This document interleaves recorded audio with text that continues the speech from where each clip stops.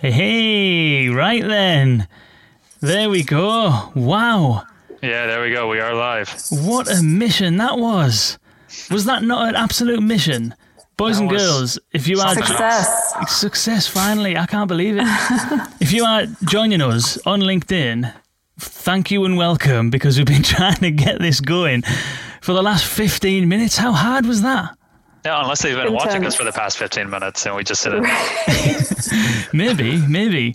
If you have, you must have had a right laugh, because it's been us twiddling our thumbs wondering what on earth is going on with all this stuff. But here we are. We are live. Thank goodness. And welcome to VUX World Live, the rundown, where we do run through all of the news that's happened and all the kind of talking points in the voice and conversational AI industry, and kind of digest it and package it up and help translate it into why it matters for you working in the industry or who's thinking about conversation and your voice kind of strategy. I'm your host, Kane Sims, and I'm joined as always by Dustin Coates. Dustin, how do? Doing all right.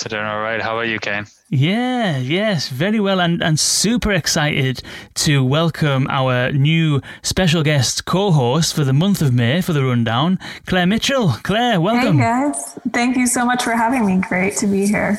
No worries. It is a pleasure. So for anyone who has listened to the VUX World podcast, anyone who's familiar with the podcast, you'd have heard Claire speak on the show in February, and we thought the episode was so fantastic and Claire's insights were so interesting that why not make this whole thing a thing and bring Claire along to help share a little bit more of those insights with you a little bit more often. So thank you, Claire, for joining us. Absolutely. Do you want to for those that didn't see the episode back in February, in the show notes, if you're listening on the podcast, we'll stick it down there, and you can check that out to your heart's content, on demand, as they say, not live but yeah, Claire, do you want to kind of give us a bit of an intro and tell the people a little bit about who you are, what you do? Sure. I'm Claire Mitchell. I'm a product design and innovation consultant, mostly focused on emerging technologies and new user interfaces. Most recently came from the agency world, working with brands to help them expand their communication with their audience. And prior to that was in the IoT space, designing software platforms for industrial IoT applications. Cool.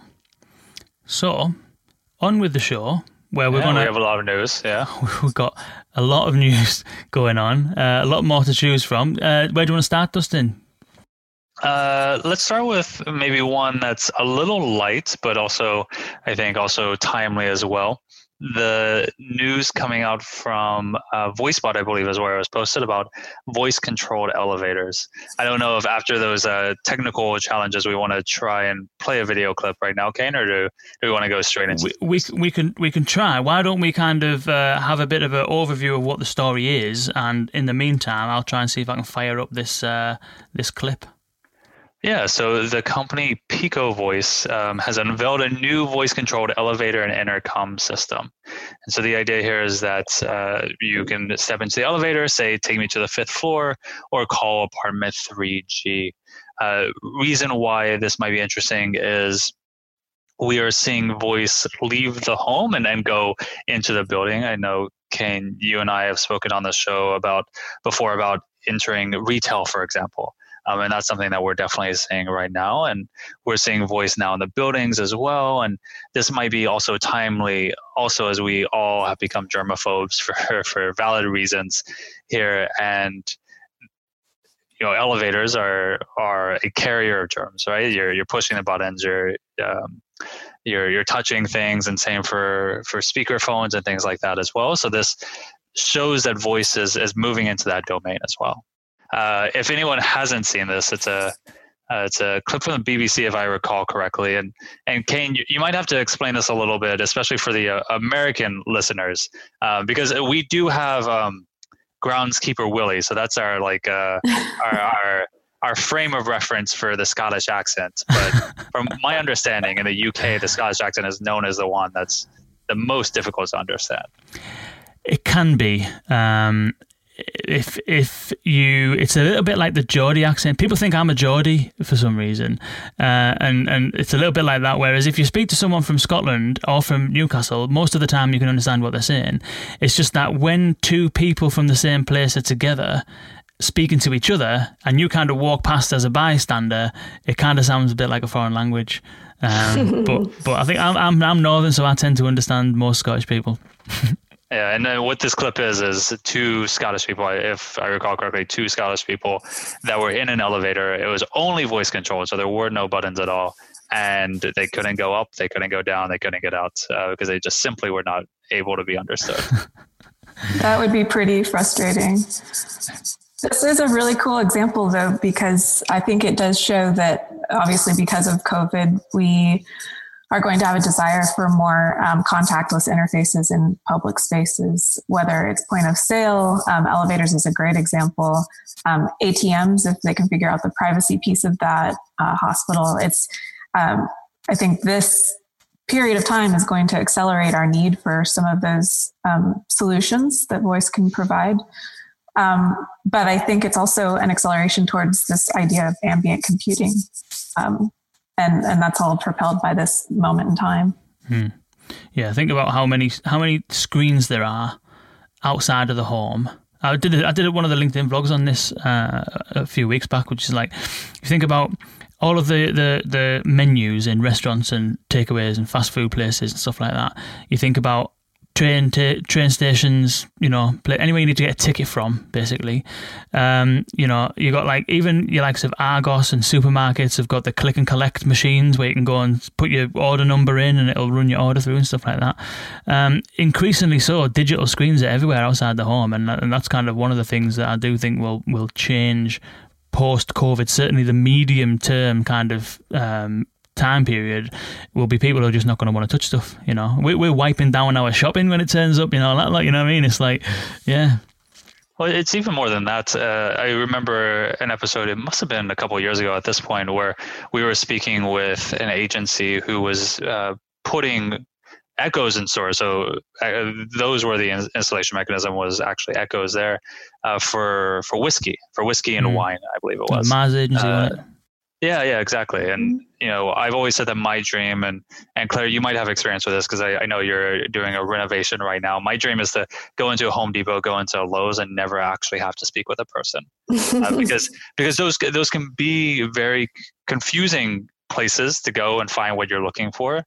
And they can be a little intimidating as well if you're not an expert at home repair or anything like that. Being able to say, I'm looking for the screws that work for drywall, like maybe I feel a little stupid asking that because maybe there's a term for it, I just don't know. So it may even be beyond just screens. It may be people as well. I've worked with a company in the past where they're giving their associates, the associates are bringing their own phones into work, but they're giving them an app where instead of having to go over to a point of sale system, they're able to bring up their phone and say, hey, do we have anything in 36 long and white for Calvin Klein or whatever? And so you're still maintaining that relationship, but you're also able to get the information that you're looking for. Yeah, I think one of the cool things that Pico Voice, the company that's behind this, or the platform, it's sort of facilitating really domain-specific applications. And so to your point about the hardware store or whatever it might be, it empowers developers, designers to create a very domain-specific application. And the elevator is like the most domain-specific that you can get. There's only a couple of things that you might want to do in there. And it doesn't have to actually be connected to the internet because it is so lightweight. You're just training based on a couple of different utterances, a couple of different turns that you might anticipate. And that's pretty cool. It can run on a microcontroller, apparently. So you could create your own voice-connected vending machine with relatively little effort. Yeah, you're right. There is only a couple of things that you might want to do in there, which you want to go up or you want to go down, and I think that's probably one of the. Yeah, you're right. It's one of the best. It's one of the best kind of narrow use cases you could think of, isn't it? You can't really stray too far away. It's numbers and up or down. Yeah, I think we might see more of that actually. The other thing that struck me was the wake word is elevator, which seems very obvious, but it also brings up this subtle design decision about whether our interactions with the spaces around us and the things around us is mediated by a virtual assistant, or if you're just talking directly to the thing and telling it what you want it to do. And I think for folks that are working on these interactions, it's nice to resurface that as an option and not always assume that everything is going to be mediated by an assistant. Dehumanizes, doesn't it? Yeah, one thing I'm curious about is, this audience, us three, and the people watching as well, are people who have adopted this kind of technology. But I wonder if this is something that there might be a little bit of a backlash against. I didn't really notice in the article whether this was in office buildings or whether this was in residential buildings. But I can certainly imagine someplace like a residential building having an always-on microphone inside that space is something that a lot of people would feel uncomfortable with.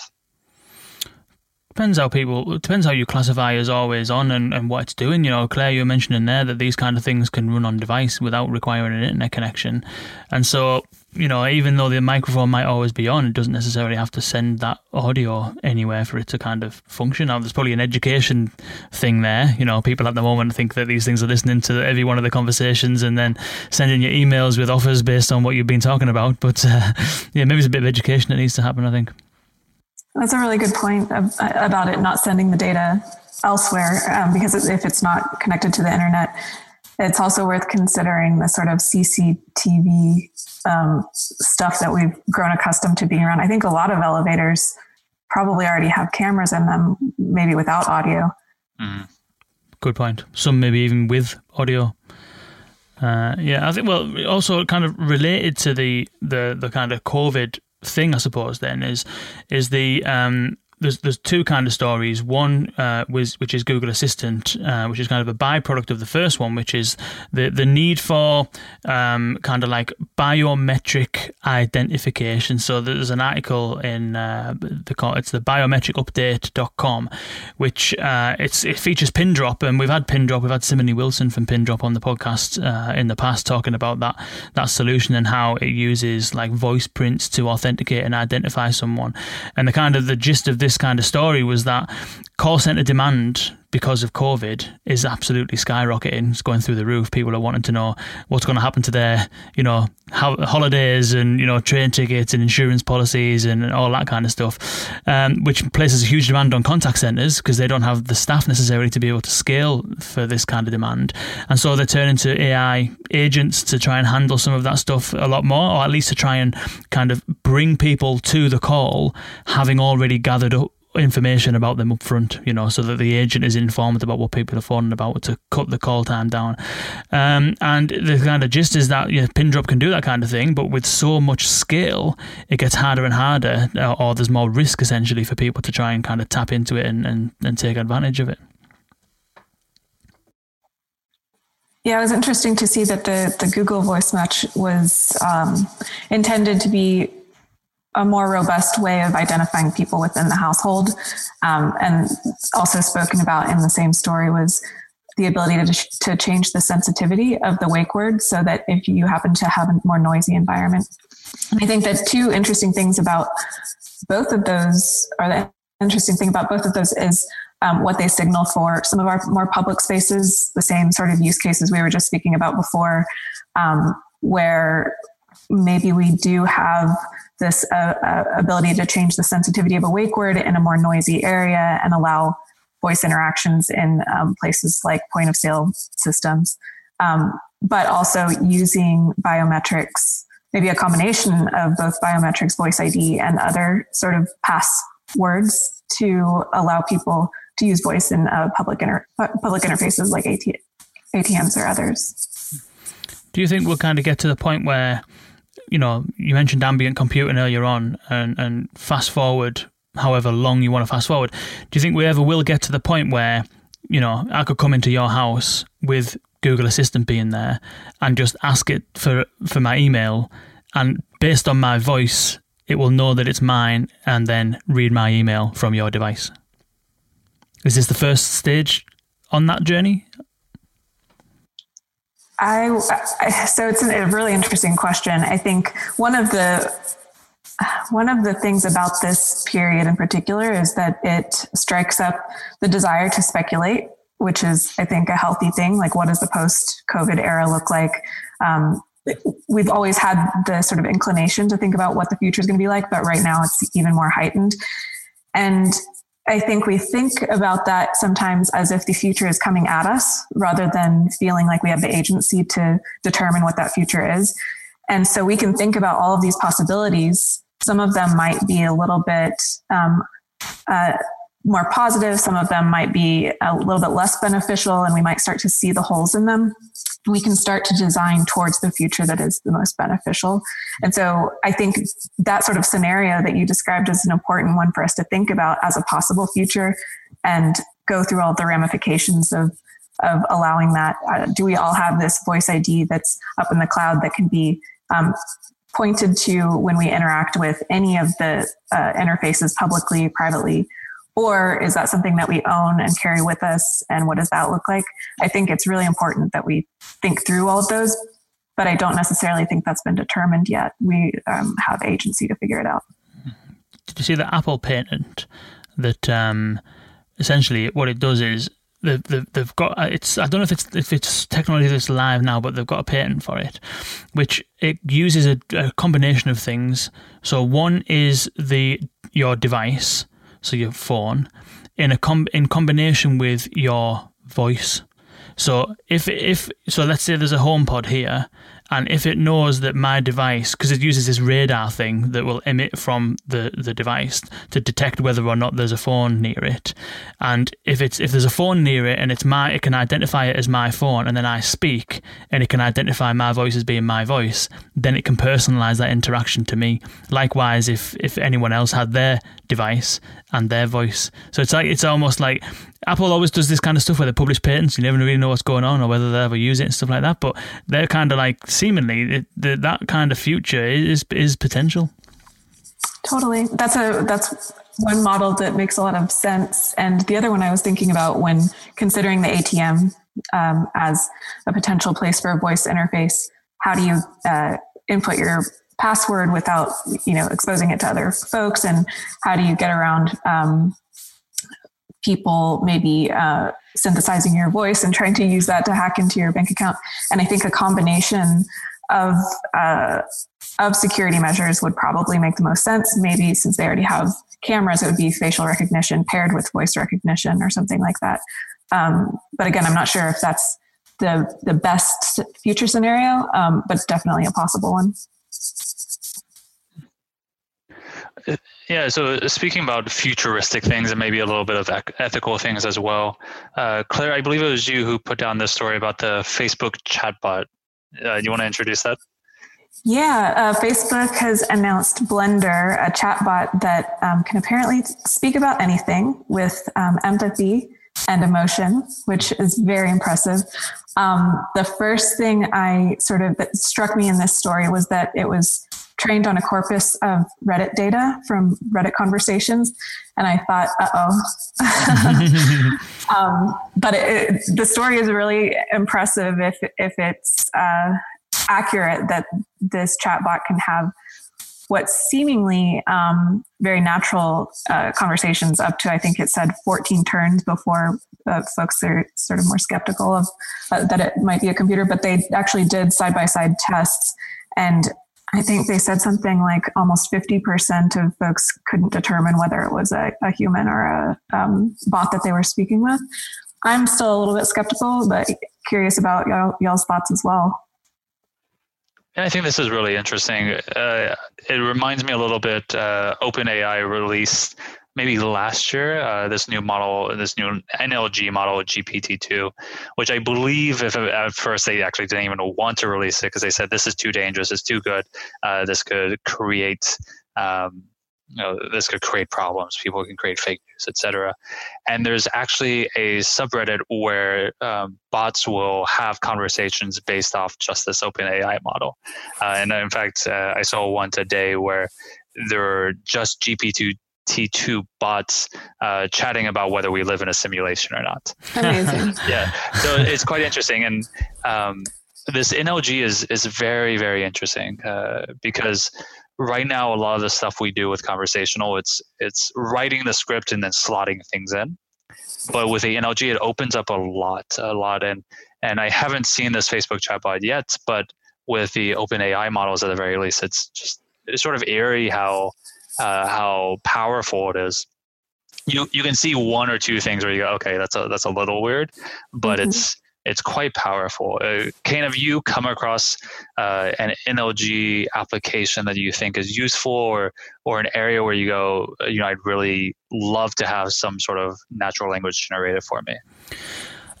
Well, on natural language generation, the thing that I was thinking about this week is we had a brief conversation about this at the start of the week, which was all about Gmail, about how if you start typing an email in Gmail, it'll start finishing off your sentences for you, which is like, it's a covert, still conversational technology, it's still natural language generation. It's filling in the sentence for you. It's not like necessarily random natural language generation that's responding to a random sentence like in a chatbot or whatever, but it's still responding to the context of what you're saying and then generating the language to kind of come after it, which I think is a really useful, practical way to get this technology in front of absolutely everyone, and have it used literally by millions of people. But on the kind of chatbot side of things, going back to the kind of Facebook chatbot, I always think like it's a little bit like when you see, if you look at the early versions of speech technology, like the shoebox and things like that, like the very first machines that could speak, they didn't do anything really. They just could speak, and then like they could do like, I think it was Audrey, you could do like really, really basic computations by speaking to it. And if you look back at then, you'd be thinking, well, what on earth were they doing? Like, why do that? Like, why do you want to make a computer talk? But it's only kind of now, or through the 90s and now, that you really understand that it has real practical implications. It's like it's far more quicker, it's more effective, it's a more natural, I say natural, hands are still natural, but it feels more natural to have the interaction with a voice interface. And then I'm kind of thinking, well, at the moment I'm thinking, well, what's the point in just getting a chatbot to have a conversation randomly with people, and is there a purpose to it? And I can think of a purpose, which is that people play with chatbots and they want to test whether or not it's any good. And so it doesn't matter if you're an insurance company that has a chatbot that talks about insurance, people are still going to say, are you real? And, what's your mum called? And all this kind of stuff. And so I can see these things feeding into that kind of use case today. The question is where, it's similar to the shoebox. At the time, you wouldn't have known that this device was going to be in everyone's homes that you could talk to and access the internet through. It was just a computer talking. So I'm wondering and curious to get your input on where you think the ability to create a chatbot that has natural conversations, where you see that being applied other than interest in novelty. Yeah, I think the question is, should we ever be fooled into thinking that it's not a bot? Is there an appropriate application for that, or a necessary application? And I'm not sure. Yeah, I come down on the I don't really care side of it. I think there are some things where people overlook the ethical considerations like privacy, or the example that I always go to is health diagnosis through voice-first devices. I just think that's a bridge too far for a Google or for an Amazon to do. I don't think that's what, I hate to say, but normal people would want, people who are outside of the industry would want. But in terms of, we think about the duplex example, the fact that there's a computer on the other side, I don't really care. Like as long as the goal is completed successfully, that doesn't matter to me. If duplex is not good enough and it can't achieve the goal, then yeah, we need to be upfront and say this is a bot and you need to speak to it in a certain way or whatever. But the idea that some people are saying, oh, this is duplex, it's a bot, I'm going to hang up right away, I'm having a hard time understanding exactly what the reasoning is behind that. And so I'm excited about that. But certainly, yeah, I don't want to be too flippant. If we think about like the fake news example, or even if we go beyond natural language generation and actually generation of the audio as well. We were talking about OpenAI. They released last week or wrote a blog post about music generation. which was quite interesting. Well, I think we'll post that in the show notes because it's wild to see. And so if we ever get to a point where you can combine the natural language generation with the text-to-speech generation that sounds smart enough or sounds natural enough, then that potentially could be an issue. In reading through some of the transcripts of the bot interactions, I think that it did surface some little uncanny valley moments. And I wonder if that's a big question. Will we ever get across that sort of boundary?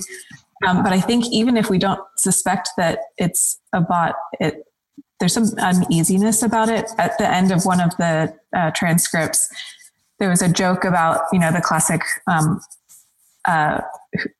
mushroom, he's a fungi, that sort of thing. And the person using the bot explains the joke to the bot, and then the bot tries to sort of reference the joke or make the joke back, but it doesn't quite work. And I think we'll see a lot of that sort of thing, even if we don't realize why that's happening. It'll just be a little bit weird and disturbing. It's interesting because I was reading the transcript and I wasn't sure, and this is maybe a testament to how good it was. I wasn't sure which one was the bot and which one was the user, basically. So I'm kind of there were a couple of moments that struck me as well. Yeah. So essentially, is it the grey? So on the page, is it the grey bubbles that are the user, or is that the bot? I thought it was the blue. The blue is the bot or the user. So basically, the transcript says, "Why did the mushroom go to the party? I'm not." Then someone else says, "I'm not sure, but I'm glad it did. I love mushrooms. What do you do for a living?" That must be the bot, is it? I have to look back. Anyway, I think the one that didn't understand the joke was the bot. Yes, yeah. Oh, sorry, I didn't get it. What kind of joke was it? Yeah, but it's good because it recalls the fact that it was a joke, and it's asking what kind of joke it is, and it says, "I like jokes." So it's kind of still putting it in kind of context. Interesting. Yeah, you can see a little bit. Yeah, why did the mushroom go to the party? I'm not sure. I'm glad it did. I love museums. What do you do for a living? Yeah, a little bit of a non sequitur. Although, I mean, that could also be like a child too. Like that definitely strikes me a little bit there as well. I was trying to find like a pattern in the responses to understand, how it was driving them. And it seemed like the formula was reaction to what the person said, like, wow, cool, or whatever. Then relate, say something about whether you are the same or not the same, and then ask a new question, which may have nothing to do with the previous. And then that gets into the next cycle. But I don't know if that's true of all of the turns.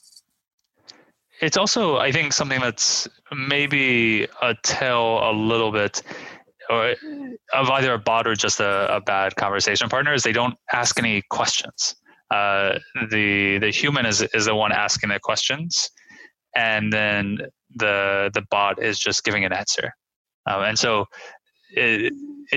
something's off there for sure, where you go, okay, in a normal conversation, either this person would ask me questions back, or I would just not continue the conversation.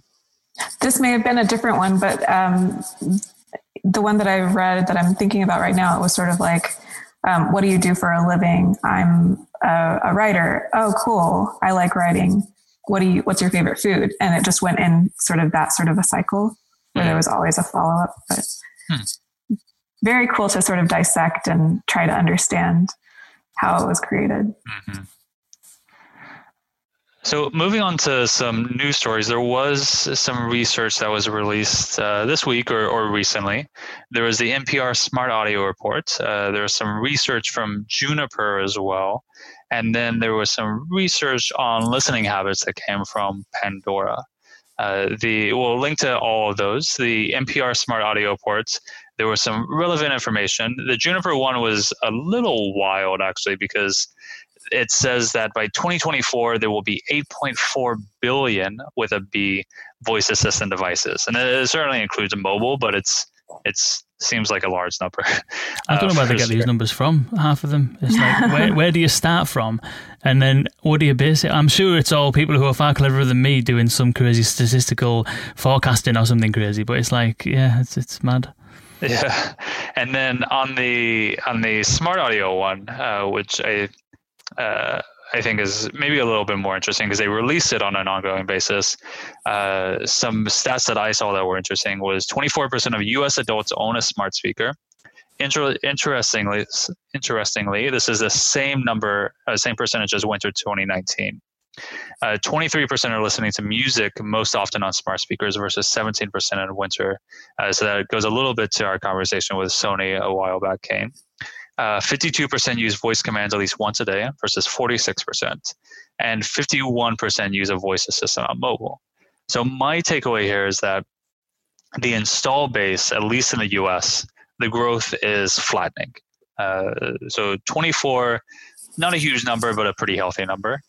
But what we're seeing is that there's more usage overall.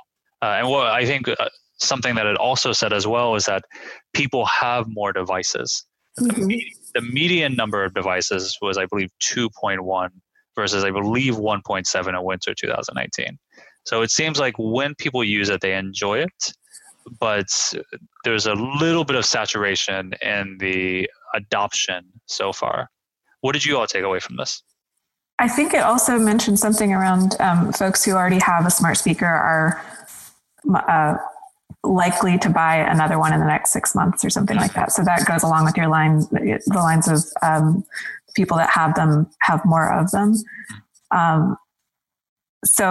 It seems like the folks that are getting used to sort of using them, even if they're using them just for a couple of use cases, are interested in this idea that they can go from room to room and have that same experience. So again, a point a signal in the direction of ambient computing for sure, in that expectation. I thought it was interesting that although the kind of growth in general seems to have slowed, it's now in America over 50% of people have more than one device, which is quite interesting because you're right. It's like whether it's because they want the same experience or whether it's because they just don't want to be without it is another kind of question. Like we've got them all over, which we're bound to because we do a lot of testing, we do a lot of work on them and things like that. But I've got like even I do most of my work in my office and we've still got them in most other rooms and stuff. So it's like I can see how people, once you get used to them and you use them a lot, you kind of want them to be there. I suppose the question is, you know, if those that have them are using them, and more so, although I think there was some, in the VoiceBot one, there was some interesting stuff around third-party interactions, which doesn't seem to be happening at the growth that we thought it would do. So the question, I suppose, is how do you continue that adoption? How do you kind of continue that kind of growth and I wonder what some of the barriers are, whether it is privacy, because privacy comes up all the time. And one of the other studies that we've seen probably last year was like even people that own devices are concerned about privacy. So it's like, it'd be interesting. I wonder what you think in terms of what you think the kind of barriers might be or why that growth might have slowed. Yeah, Claire, what do you think? It's a great question again. I think figuring out the use cases that make the most sense in individuals' lives is one thing, but what struck me is at this time and sort of bringing up some of the things that came up in a Pandora assessment of what types of usage are up. In the NPR report, it suggested that a lot of people are consuming a lot more news. And in the Pandora, it suggested that a lot of people are consuming more relaxing music and exercise playlists. And those seem to sort of be perpetuating each other. So just thought that was an interesting cycle. Do you think that because we've kind of touched on this in the past, that everyone is like, you know, talking about the killer use case for smart speakers and all this kind of stuff. And it's like, while there is still huge potential for services, this is where I think the future of those is that you'll use it to bank on, you'll use it to shop on, you'll use it to, you know, add a note to Evernote, or you'll use it to kind of like either just renew your car insurance or pause your Gusto food delivery, or, you know, those kind of service-based transactions. they don't seem necessarily right now to be the things that people are doing most often. I mean, Amazon had a report out the other month which was about Amazon Pay and how like 40% of users are using it for payments and stuff like that. So you can see how it might be shifting. But if you think about what the main use cases are, which are working well and have been for the last 2 years, while everyone's still searching for the ideal use case, it's kind of been there all along, which is audio, essentially. You know, radio, music, exercising, as you mentioned, relaxing mood music. And I think that now, certainly in our household, we play different types of music. Again, we mentioned this in the Sony conversation. We play different types of music, which we would never usually listen to without the smart speaker. And so I wonder whether the immediate future should be for brands and people wanting to kind of investigate smart speakers as devices should be essentially just focusing on some kind of audio. I think smart home's a big one as well. Smart home is maybe not an entry point, but once you get used to it, it's something that's probably 75% of my usage is around smart home. And I can easily, it's the thing that's given me the most value, I think, in regards to voice. And it's the thing that I miss the most when I'm on the road.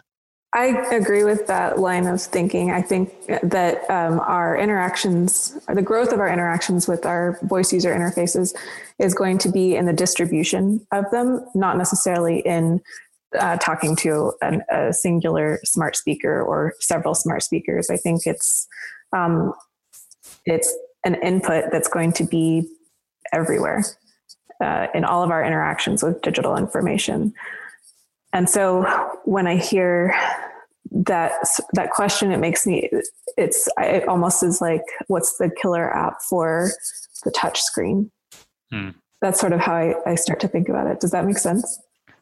I like that a lot. It's something where, Kane, I think when we've had conversations with people over the years, we tried to move people away from thinking about building for voice first and building for voice. I think, Claire, you're right. One of the things that, we've said before to people is you don't have a keyboard strategy, right? Versus a monitor strategy or a touchscreen strategy. A voice is an input and can be an output, and it has its unique challenges and it opens up new devices perhaps. But it's also on mobile. It's also on kiosk. It's elsewhere too. So it's not, if you think of it as just an Echo or just a Google Home, you're going to miss out a lot.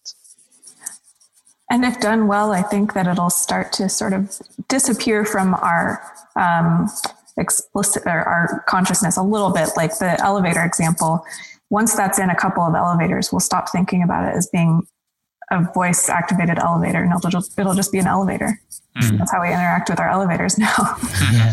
It's the same as the Google Gmail use case we were talking about earlier on, isn't it?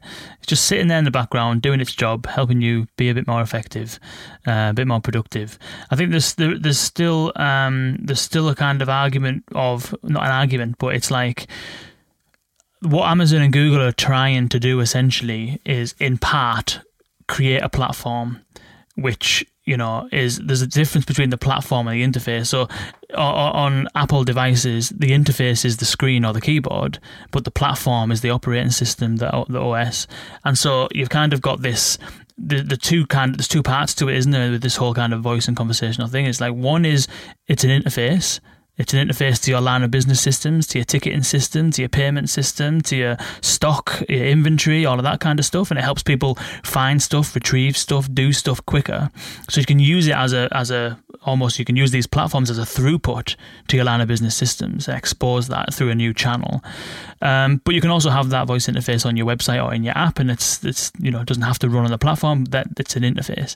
But then also at the same time, you've got Google and Amazon, Samsung potentially as well, who are trying to provide an environment for you to build on top of to create bespoke new experiences that are specific to that platform. Things like interactive stories, interactive exercising, maybe I was going to say the live cooking thing, but only because you can interact with it verbally and ask questions and have them read the questions back and stuff like that, more like interactive live stuff.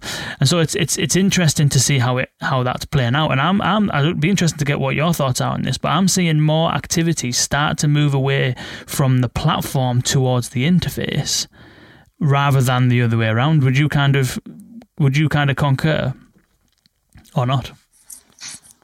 It's a really good question again. I think I'm seeing it in both directions because folks are trying to figure out how to create a cohesive experience across all of their touch points, whether it's on one of these platforms or it's on an owned platform. And so I think that there's a lot of testing going out and trying to make sure that you're present on these platforms, but that you hopefully also have your own strategy as well. Carlos has dropped a comment. Thanks, Carlos, is saying that security is an issue.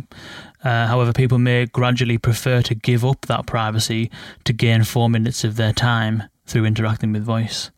What do you think about that? Will people give up their privacy over time for a more convenient experience? In some cases, have already. Yeah. In some cases, absolutely. Hopefully that trade-off is transparent and explicitly demonstrated before folks need to opt in. And that there always is an opt-in. Yeah. Do you think that there is so to Carlos's point in terms of gaining 4 minutes of time, that's kind of the potential, isn't it? Is that you can do things quicker. However, you do see certain experiences that could potentially make things longer. For example, if it's a tree-based kind of narrative and it just asks you question after question and you've got to answer yes, no to get through. Like there was one insurance thing I was testing before when I was giving a talk. I did a bit of research into some different insurance skills, and I won't name which one it is because I can't remember.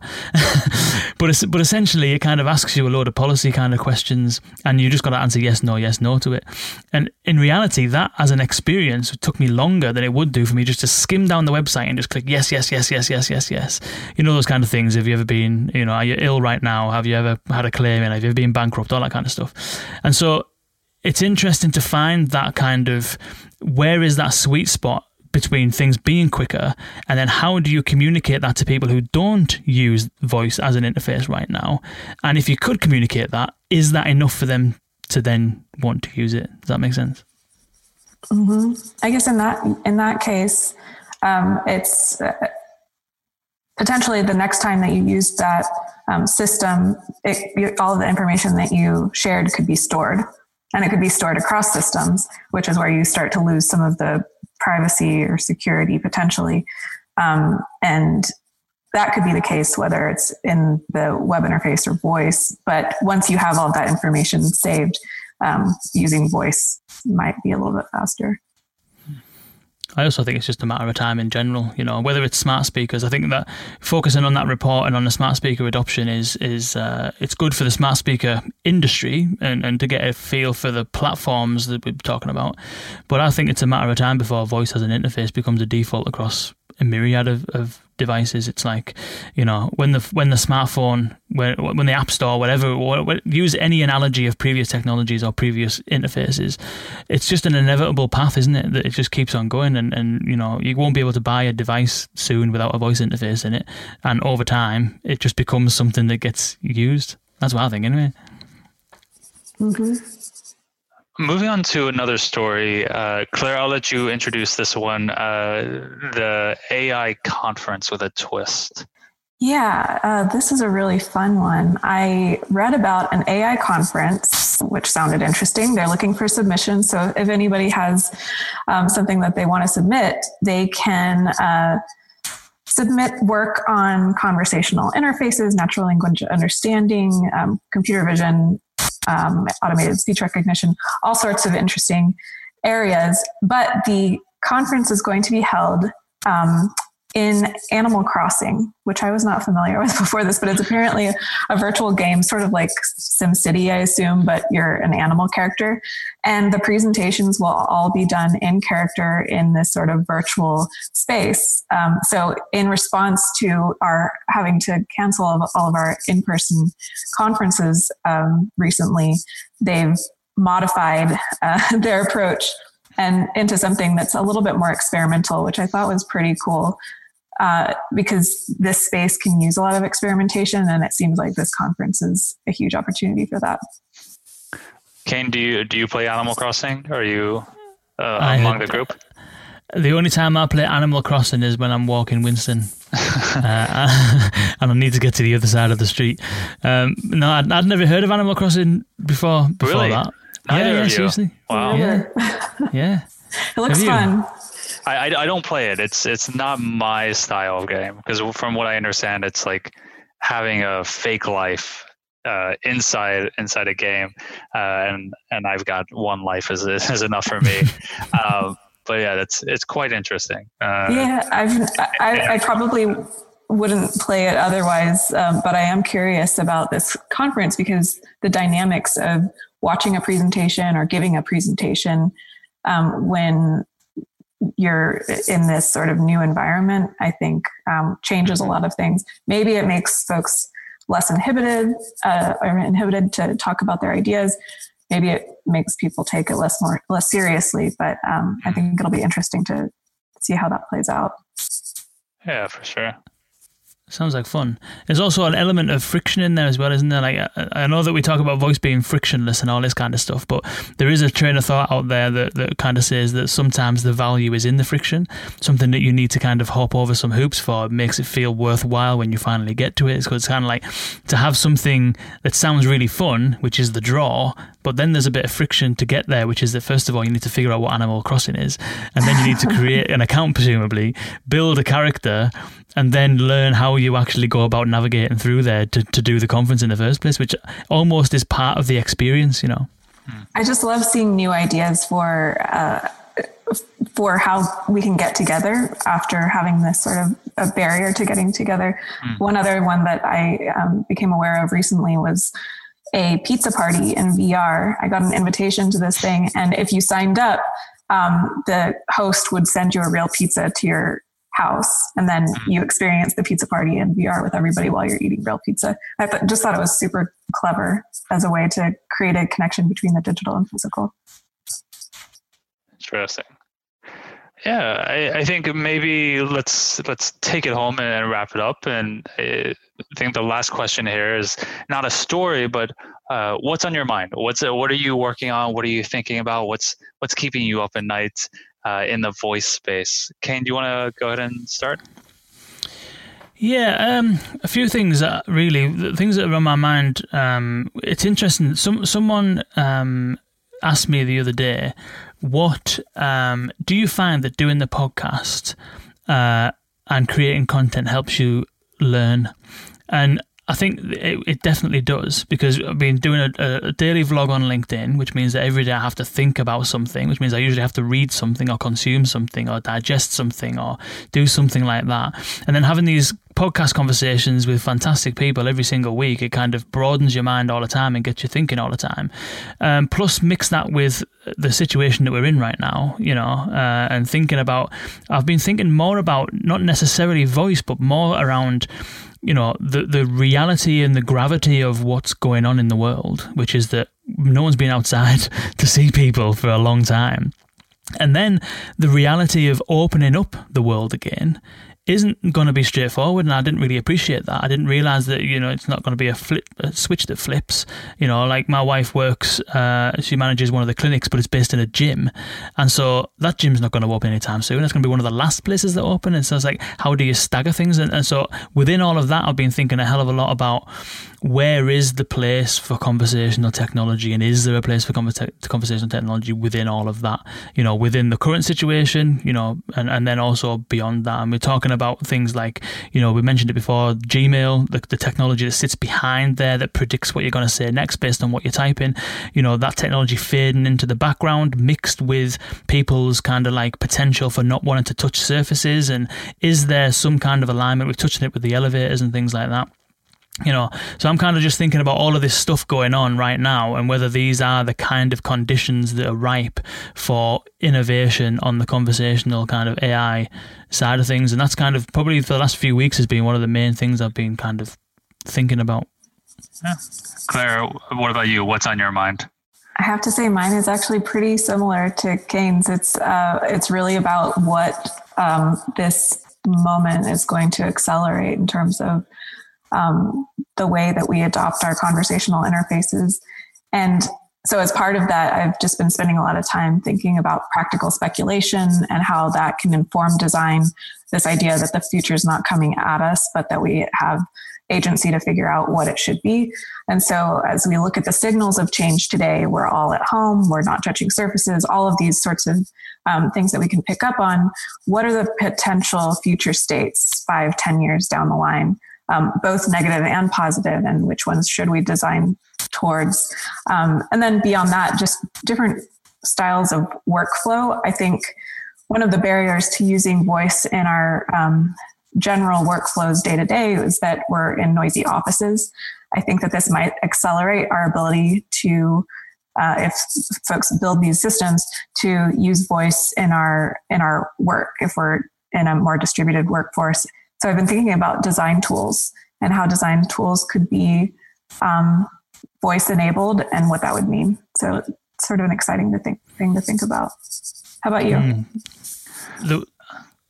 So I was just going to say, the one thing on that, which is you're saying what will it accelerate? There was a Forrester's report, which is saying that in March of lockdown, basically what's happened is that all of the people who would have been shopping online and forecast to start shopping online in 3 to 5 years' time have all started doing it now because they've had to, essentially. It's like necessity is the mother of all invention kind of thing.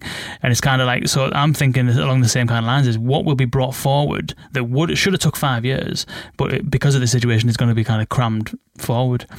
Sorry, Dustin, what are you kind of thinking about at the moment? Yeah, the thing that I've been thinking about the most is boring applications about natural language understanding. So a lot of what we think about with new technology is what's exciting, what's the music or the the games or the entertainment.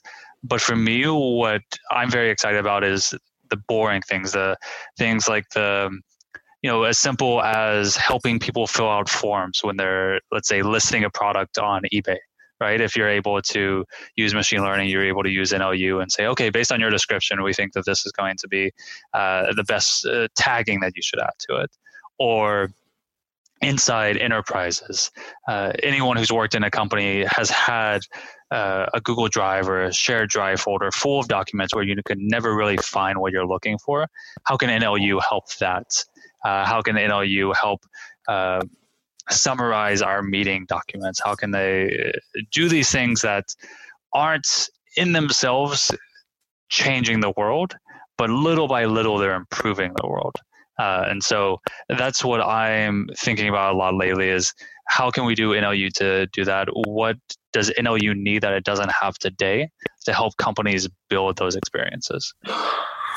The actual value basically then is helping people get stuff done and putting it in a place where it's useful is 100%. Eric is saying voice has not fully been adopted mostly in Africa, and so there's always the potential also for geographic distribution of this kind of technology and almost democratizing it as well. Like at the moment you need high speed, relatively decent internet connection, you need the device, you need an app to set these devices up as well, so it's like almost getting voice and NLU, natural language understanding and processing, into areas where it can be democratized and made accessible to absolutely everyone, no matter where in the world you are. Yeah, Google calls this the next billion users. And this was a fairly big part of I/O 2019 was they actually have the candy bar phones that have, you can text, you can make calls, but you can also communicate with Assistant as well. And so it's all sort of very low impact, low data that's necessary. And also things like, one of the things that we often forget because we're living in a first world country or we're in this good place is lots of people can't read. And so voice is something that opens up a lot of opportunities to them as well, to do banking, to go to the doctor, to communicate in a way that they can't today because they aren't able to read. This is also something where a platform like the Pico Voice that allows these domain-specific voice-enabled experiences that don't necessarily need to be connected to the internet could be brought to more rural areas if they can be valuable. Indeed. Well, this has been epic. We overcome the technical situation that we started off with, and thank you for those that were bearing with us while we were trying to get moving, and thank you all for tuning in. This has been absolutely epic, Claire. It's been an absolute pleasure having you along for the ride. It's been an immense conversation. It's been wicked. It's been absolutely wicked, and so it'll be the same time next week for those who are tuning in, who've enjoyed yourselves, and feel free. If you have anything interesting that you want us to discuss, then you can pop it in the comments here, or you can drop us a line on LinkedIn or Twitter or anything like that. Any stories that you think are useful for us to discuss, and we'll do the same again. We'll pick it apart and digest it, and try and turn it into something useful. So thank you all for joining us, and until next time, see you later.